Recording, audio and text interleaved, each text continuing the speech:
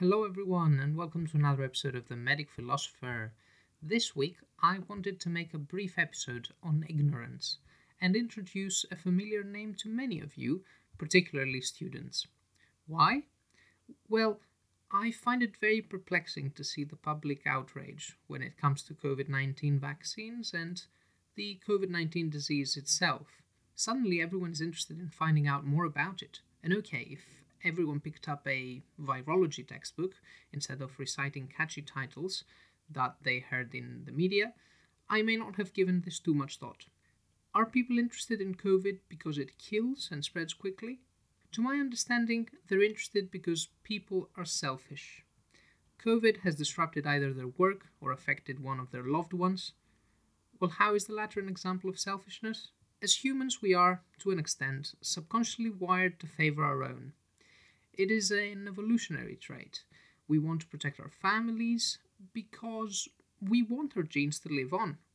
Of course, living with a caring family for many years nurtures emotions. There's also a social aspect that comes into play later on, so there is definitely more than the evolutionary explanation as to why we care about our families.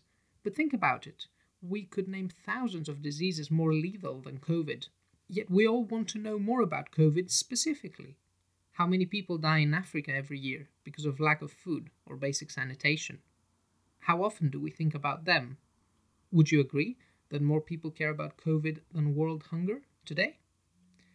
Well, don't get me wrong, I'm not saying we shouldn't worry about COVID at all, but we choose to filter out information, say on world hunger, because it makes us unhappy.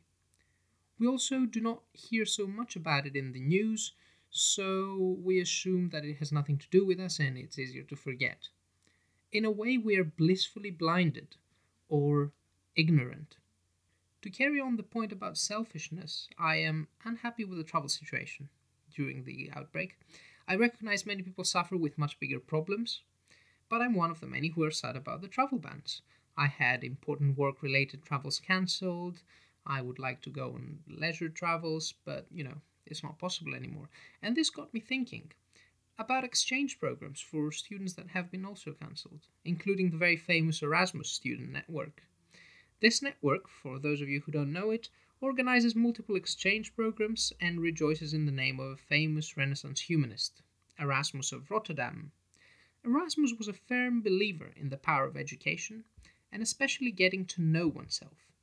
This guy said many interesting things, and I know it seems like we're now leaving ancient philosophy to jump to the 15th century, but are we? Erasmus said himself, and I quote, "I will spend my money to buy Greek authors, and with whatever remains I shall buy clothes." End quote. Erasmus was actually very well educated, and his contributions to synchronizing Greek and Latin, as well as his views on free will, were heavily discussed at the time and live on. Erasmus argued that happiness is reached when a person is ready to be what he or she is. If we're greedy when it comes to knowledge or understanding the world around us, then it is naturally very hard to find happiness. In fact, it would be arguably unattainable, because how could we, mortals, with our finite understanding, make sense of the infinity around us? We are born ignorant. It is in our nature not being able to understand stuff. I kind of like to think of it like kids. Okay, most of us wanted to grow up when we were kids, but if not the vast majority of you, I believe most of you guys are now recollecting those times and wishing you could turn back the clock so that you had to worry about playtime and lunch and basically nothing else.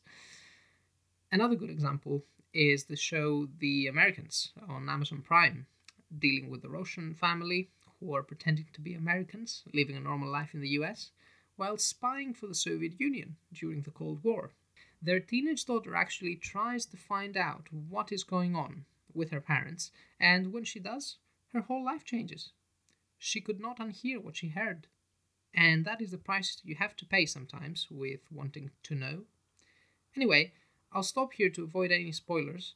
Highly recommended series, by the way. So, just to go back to what Erasmus said, ignorance is bliss. Short and sweet this week. I hope you guys are staying safe.